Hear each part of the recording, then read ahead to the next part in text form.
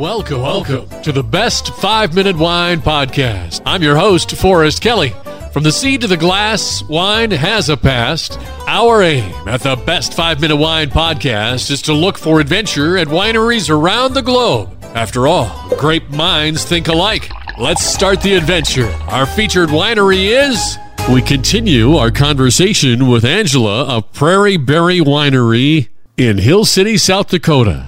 So we've won over 1,000 international awards for our wine.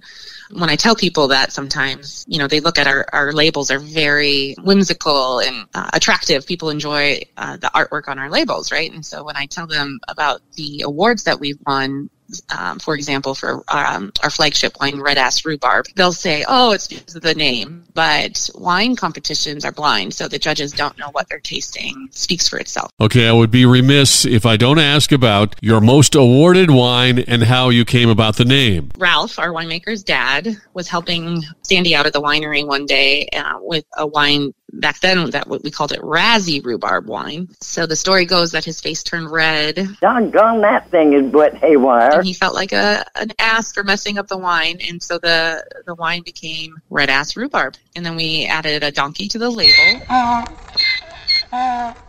And it's our most famous wine now, our most award-winning wine. It's a fun wine. It's 90% rhubarb and 10% raspberry. It's quite lovely. So Hill City, where the winery is located, I see where the population is just under 1,000 people, so it doesn't necessarily reflect on how many visitors you get at your winery per year, does it? No, our Hill City community is great, and they support us very much. But being in the Black Hills of South Dakota, not too far from Mount Rushmore, it's a very popular tourist destination. So our door count, the number of people and guests we welcome into our winery each year, is generally around 150,000 people that come and visit us. We're happy to welcome them when they're out visiting Mount Rushmore or touring Deadwood. And looking at the website, your complex, it just looks huge. So I imagine that you've got guests when they come that they're just not staying for wine tasting. They're doing a multitude of things. We have not only Prairie Winery, but right next door in 2013, we opened Minor Brewing Company. So a craft brewery. Sandy Voida, our winemaker, is actually our brewmaster as well.